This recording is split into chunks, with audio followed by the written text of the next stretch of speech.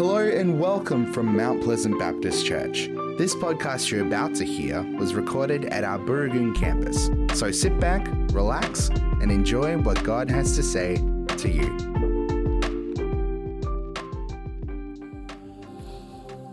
Holy Spirit, come. No, Holy Spirit, you are here, evidently here, in the praises of God's people. Keep me out of your way, that you might continue to do the very thing you are here to do. Reveal Jesus, who being in very nature God, did not think his equality with God something to be grasped, but made himself of no reputation, and taking the very nature of a servant, being made in human likeness, being found in appearance as a man, he humbled himself by becoming obedient to death, even death on a cross.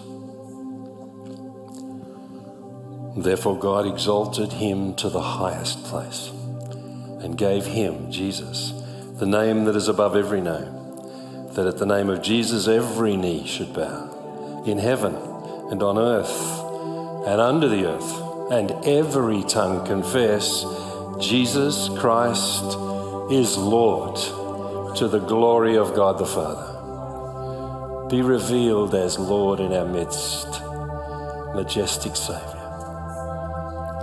For your glory and in your matchless name, the church said, Amen, amen. Thank you. Please be seated. And would you thank our worship team for the fantastic job again, for being here in the wee small hours of the morning to prepare to lead us in worship this morning.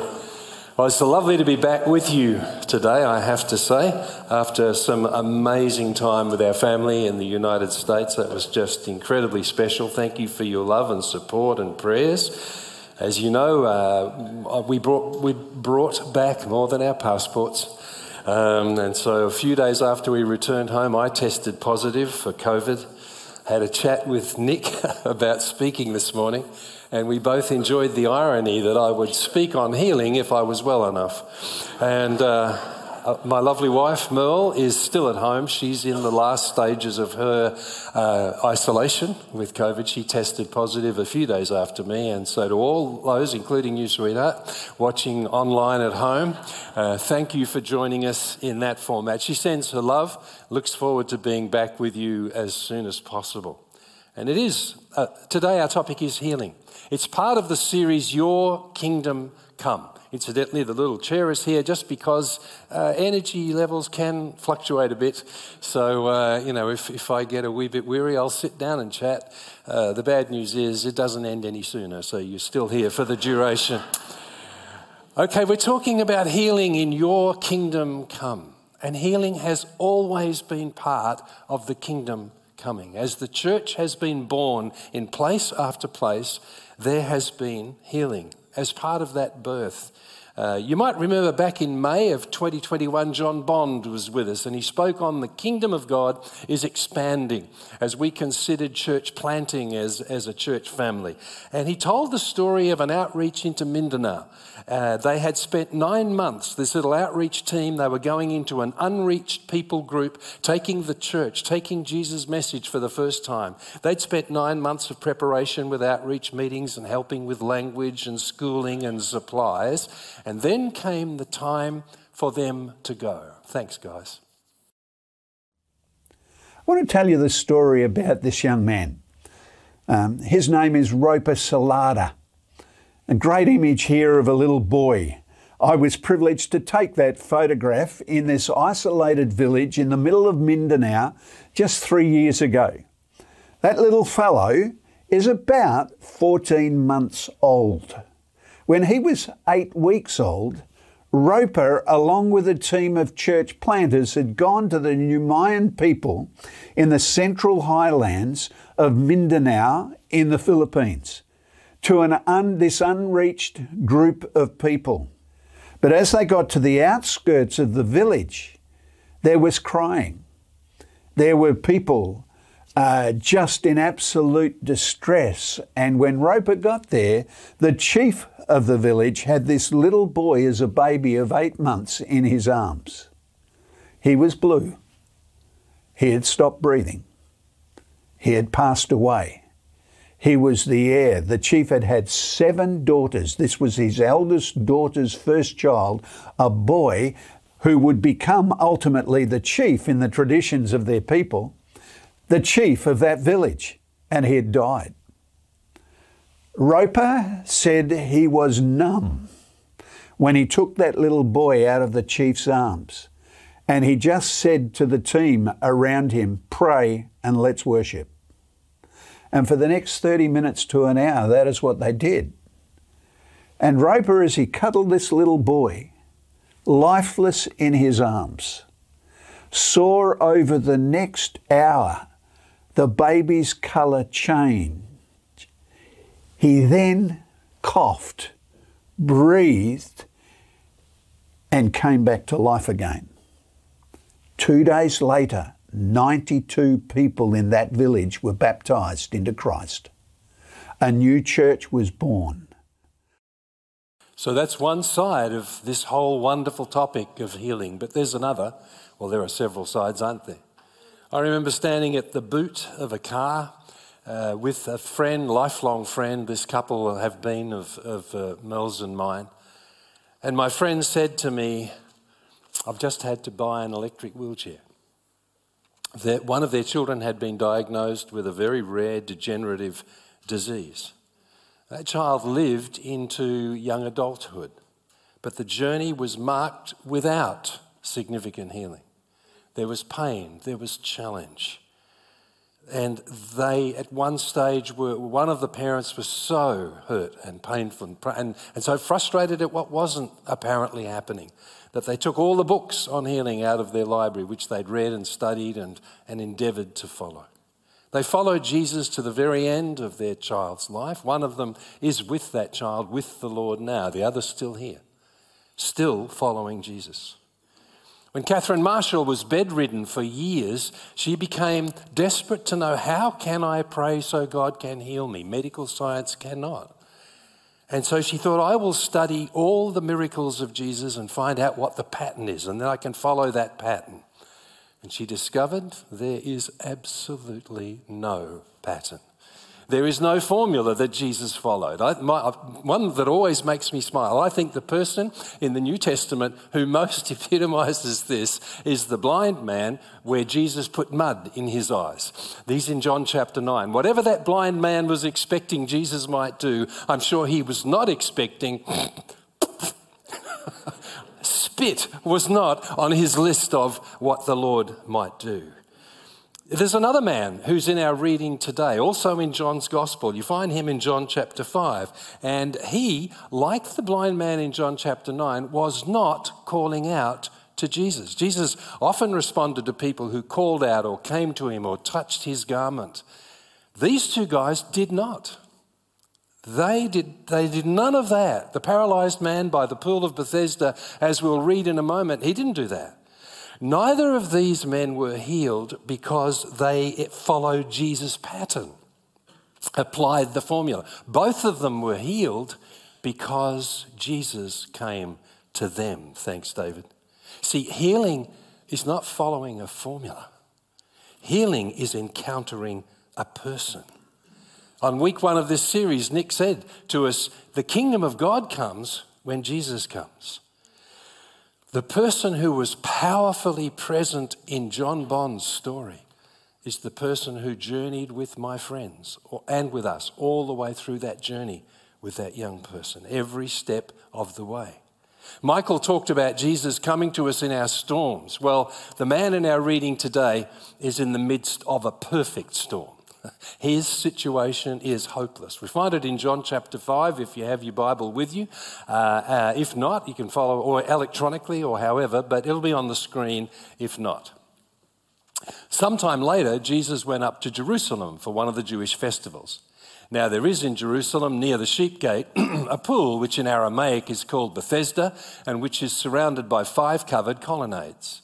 Here a great number of disabled people used to lie, the blind, the lame, the paralysed. One who had been an invalid for 38 years was there. When Jesus saw him lying there and learned he'd been in this condition for a long time, he asked him, "Do you want to get well?" "Sir," the invalid replied, "I have no one to help me into the pool when the water is stirred. While I'm trying to get in, someone else goes down ahead of me." Then Jesus said to him, "Get up, pick up your mat and walk." At once the man was cured. He picked up his mat and walked. Now the day on which this took place was a Sabbath, and so the Jewish leaders said to the man who'd been healed, "It's the Sabbath. The law forbids you to carry your mat." But he replied, "The man who made me well said to me, 'Pick up your mat and walk.'" So they asked him, "Who's this fellow that told you to pick up your mat?" The man who was healed had no idea who it was. Jesus had slipped away into the crowd that was there. Later, Jesus found him at the temple and said to him, "See, you're well again. Stop sinning or something worse may happen to you." The man went away and told the Jewish leaders that it was Jesus who had made him well. So because Jesus was doing these things on the Sabbath, the Jewish leaders began to persecute him. In his defense, Jesus said to them, "My Father is always at his work to this very day, and I too am working." What a miracle. 38 years of paralysis of some sort, wastage, atrophy, healed in a sentence to the extent that this man can carry his bed. You know, it illustrates two aspects of all miracles. God's sovereignty, Jesus comes, but human will. Do you want to be well? Jesus told the man to do the impossible. Nick told us on week 1, he always does. His call is always to the impossible. Get up, pick up your mat and walk. Remember, Nick explained that Peter only did the fishing thing because you asked me to. I'm going to do this. And Jesus immediately slips away. No God's man of the hour with power and healing anointing, none of that. Just vanishes into the crowd. Tim Keller says Jesus' miracles were never magic tricks designed only to impress and coerce. But his miracles were to demonstrate God's normal. The miracles of Jesus lead us into what is normal in the kingdom of God. When the kingdom is fully come, that is how it will be for all eternity with him. In his kingdom, eternally, we are whole. My friend's child runs and dances in the kingdom now, along with the parent who is in the kingdom with them. In the kingdom, when it fully comes, Auntie Jen is not in an electric wheelchair at the front of our church. She runs and dances and sings and speaks fluently. That is God's normal. That is God's will. And I think the Lord wants us to know what these two men discovered, one sitting by a gate and one sitting by the pool, or lying by the pool, He wants us to discover that whether you are seeking him or not, he is seeking you always. He's seeking you. Thanks, David. See, this man doesn't know who Jesus is. He has no idea. I love the fact that in verse 13 it tells us, even after he was healed, he has no idea who's healed him. Who healed you? I don't know. He still has no idea. And he has no idea what Jesus is offering him. If Jesus is calling you to the impossible, because he is this morning, you have no idea what he's offering you. When he said, "Do you want to be well?" this man thought he was offering him a lift into the pool. When he said to the Samaritan woman at the well, "I can give you water and you'll never thirst again," she thought he was offering indoor plumbing so she wouldn't have to walk out to the well. She had no idea what was really being offered. Mim talked about in the great word she gave on provision that her prayers were answered not in the way that she had perhaps hoped and dreamed, but in a way that was so much more. Would Jesus come to me? He's sitting there thinking.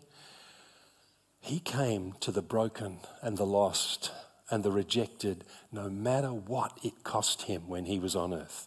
The miracle he's done for this man begins a persecution that ends in the cross. On the screen, you can see he stands between the woman caught in adultery and her accusers. And those wonderful words on the screen, the Son of Man came to seek and save the lost. Feeling lost? You're right in the crosshairs of Jesus' love. He came to see, he said those words when he was being attacked for dining with Zacchaeus. And that word, seek, is actually the Greek word zeteo, and it means to earnestly seek, continuously search for something you treasure, and keep going until it is accomplished. You see, whether you're looking for him or not, he's looking for you. So if he's searching for you and here this morning by the Holy Spirit with you, why don't we see him? Why aren't we more aware of him? Well, there's reasons. The first one often is our situation. Our situation. We don't see him because of our situation. You consider the hopeless futility of this poor man at Bethesda. The only source of healing he knows, clearly medicine couldn't help him of the day. The only source he knows is this pool. But at that pool, very few get healed, and he can never get into the water. So every time the water is disturbed, a little bit more of his hope ebbs away. You relate to that this morning? I pray, I wait, I trust. Where is he? And a little bit more hope ebbs away each time. Well, we know that when you're in that situation, well, I know, it can be a doorway to despair, but it can be the door to transformation. Transformation. Thanks, Dave. Because I love the way the Bethesda miracle is portrayed in The Chosen. Well, one aspect of it anyway. At one point, the crippled man says to Jesus, I have no one. And Jesus smiles and says, you have me. You have me. This morning, if you feel like you have no one and the hope is going, he says to you, you have me. Richard Raw's work has helped me a lot in our silent retreats. We've got one coming up in August, and I'm looking forward to that. He says, but he's a great contemplative prayer. But he says this, even after many years, for the first several minutes of silent prayer, I find myself thinking the same old thoughts. But each time I encounter my own powerlessness, I realize my dependence on God's almighty power. Every time I realize I'm powerless, I realize I have to lean back into the great power of God. See, our wounds can be our way through. If we move our focus from the wound to the one who was wounded for us. If we really understand we have no power to help ourselves, we're drawn to his power to heal us. We can hear the good shepherd say, I'm the God who calls things that are not as though they were. I call things into being in your life, and they will be. I am the God who speaks something out of nothing. I create new. And I believe for some sitting in this room and some watching online, he is saying, give me your failures. I will make life out of them. Just give me your failures, but give them to me. Stop nursing them yourself. Well, the second reason that we don't see Jesus often when he's coming is our rules. Our rules. In this parable, we don't just meet the Pharisees. We meet the Jerusalem Pharisees, the creme de la creme. These guys were the recognized spiritual experts. Their whole life was about God, and yet they don't know who Jesus is either. God is here, and they don't know who he is. Now, that's extraordinary, but it's not surprising because it's still happening today. Still happens today. See, Pharisees completely miss the love. They completely miss the love. The man says, the man who made me well said, take up your mat. Well, they go straight past the first part of the sentence and they just say to him, who told you to carry your mat on the Sabbath? Faced with a life transformed after 38 years, transformed in one sentence, they can't see past their rules. If you get into this situation, you'll find you're making endless rules about a God you're not experiencing. Endless rules about a God you aren't experiencing. That sound familiar? See, these people have moved from person to process. They've moved from, and once you move from person to process, the rules become supreme. And pretty sure, making sure everybody else obeys your rules is right behind it. making sure everyone else moves through your matrix of what it's supposed to be. It destroys unity. It keeps us from loving. But the great thing about the rules is they leave you squarely in charge. They leave you running the show. In effect, God has often said to me, Graham, stop trying to house train me. Stop trying to give little sets of rules of what I'm allowed to do and not allowed to do. Don't try to contain me in your comfort zone. Manning says it's surrendering control of our souls to rules rather than risk living in union with Jesus. See, following Jesus means saying goodbye to our comfort zone. If you want to follow Jesus, our mission statement here, then you're going to say goodbye to your comfort zone. Jesus will always call you out of your comfort zone because your comfort zone becomes a tomb. If you've been trying to keep God within the bounds of your definitions, all that's trapped in them is you. Nick in week 1 said that God had called Gary out of business and commerce into our team, but was calling many others into that field, or education, or health, or parenting. And his call is always scary, but it's transformational. If the Holy Spirit's just quietly nudging your heart, saying, you've been running around with a little red flag and a whistle, giving thumbs up, thumbs down to everybody in creation, and the only person trapped is you, I think you'll hear the gentle shepherd say, I'm not in your little shoebox.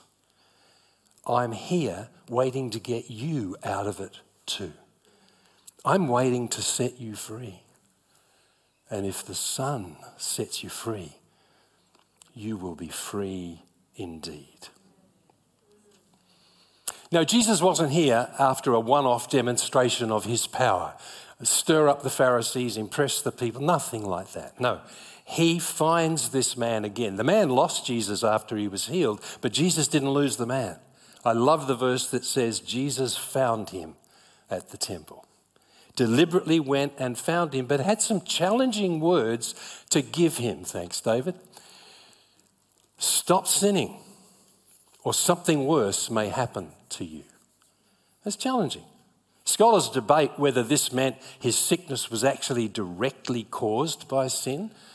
Not all sickness, by no means is sickness always caused directly by a particular sin. It can be. Bad choices can have consequences. But I think we can step past that into the heart of this without buying into all of that discussion.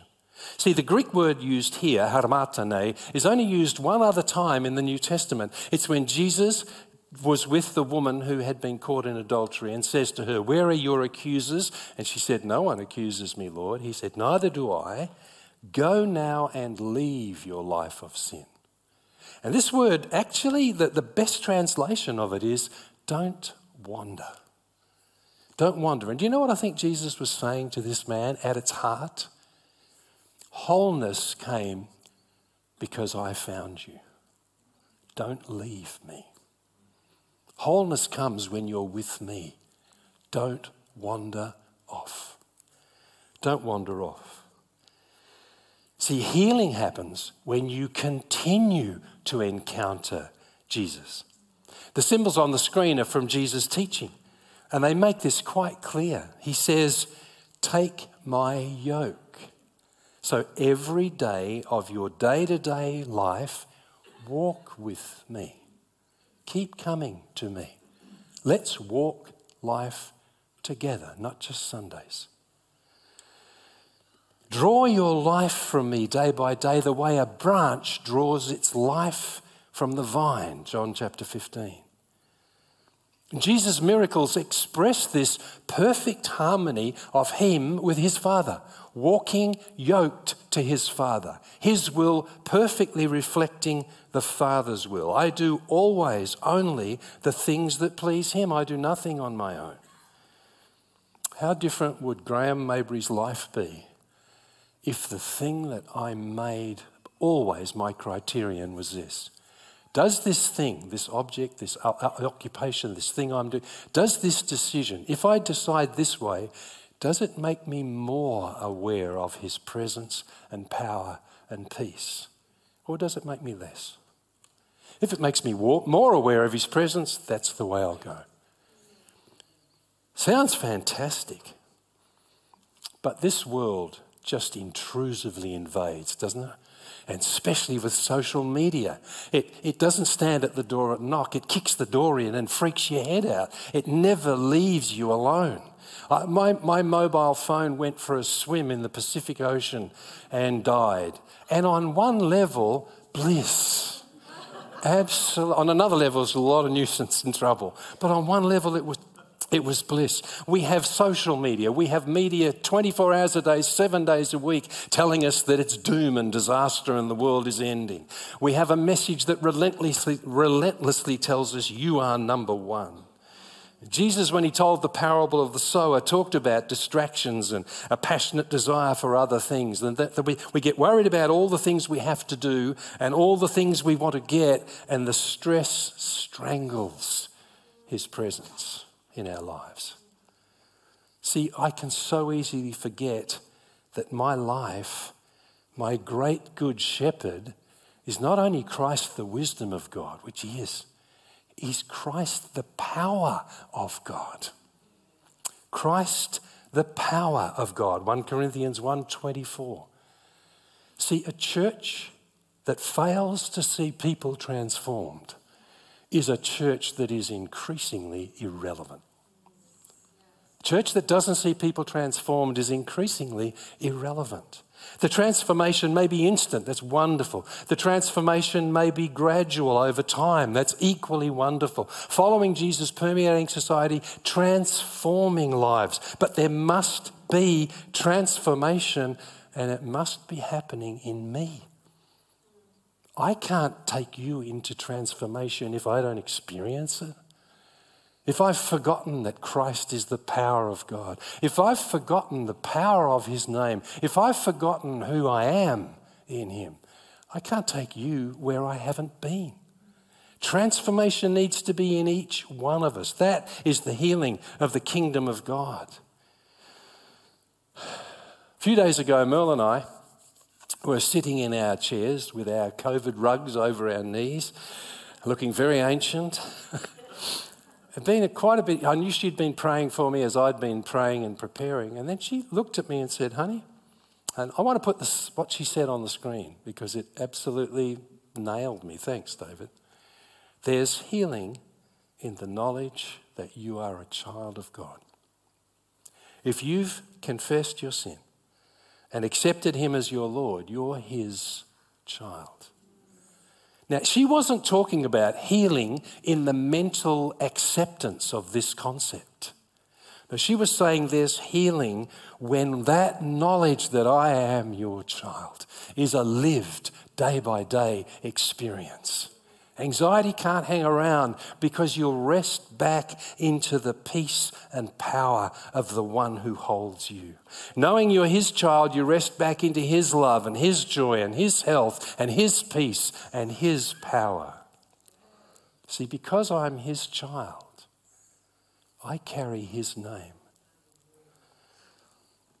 When I first contracted COVID, I really I wondered whether perhaps it wasn't my job to preach this morning. Maybe someone else in the team had been given the message and this was just the Lord's way of saying, sit on the sidelines and pray, mate.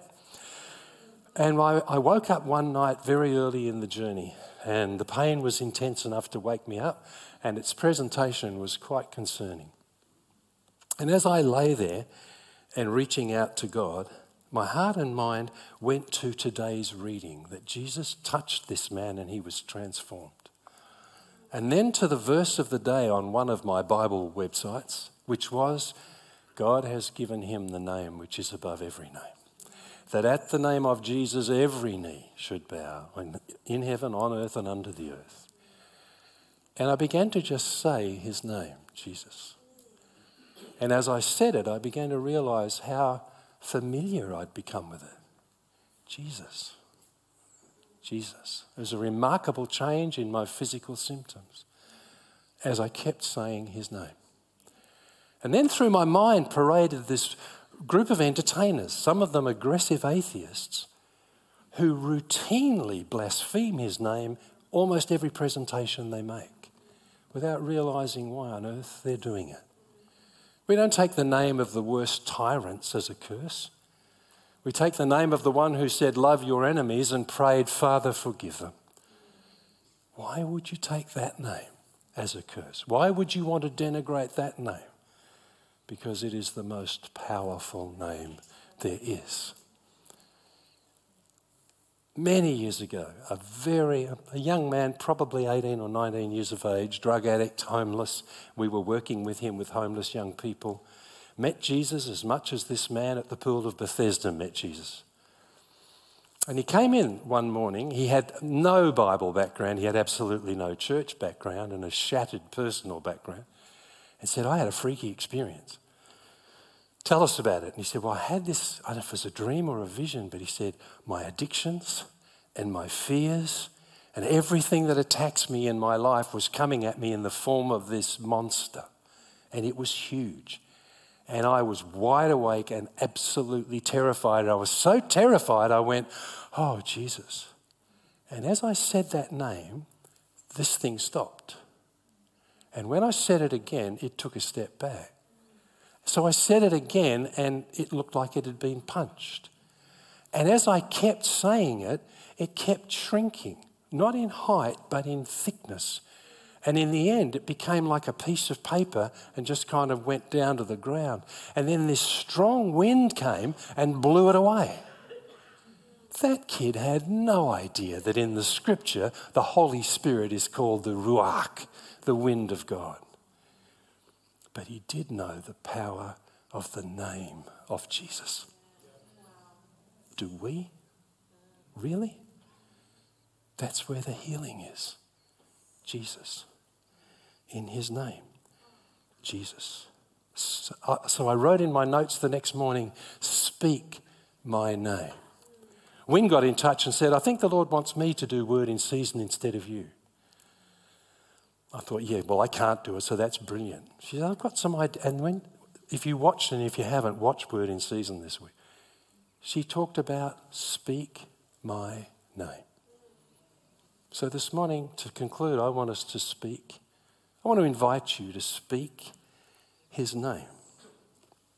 Speak his name. I wonder if the worship team would come back and, but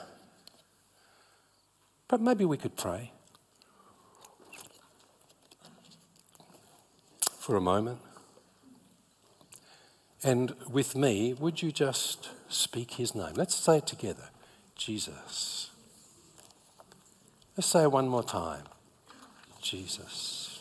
I want you to think about the title of Jesus that means the most to you. If you open your eyes for a moment, you'll see on the screen some prompts. Jesus, the Prince of Peace. Jesus, the King of Kings, Lord of Lords, the way, the truth, the life, your shepherd.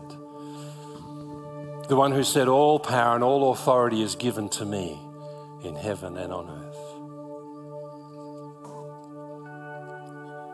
Whatever you need him to be in a given situation, he is I am that I am. He is that. So let's say his name together again. Jesus. And again, Jesus. You carry his name. He carries you. In the face of whatever is facing you this morning, in the face of whatever is facing your loved ones, let's speak his name, Jesus. Let's stand, church. Yield to the Spirit as we sing his name. Whatever the Holy Spirit wants to do in you this morning, give him permission to do it as we sing his name together.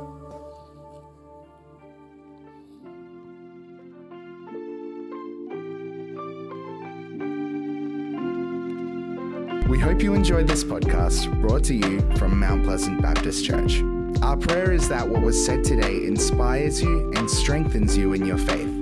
If you would like to talk to someone about what you've heard today, you can contact the team during office hours on the number you can find on our website at mounties.org.au. Thanks for joining us. We look forward to having your company again soon. God bless.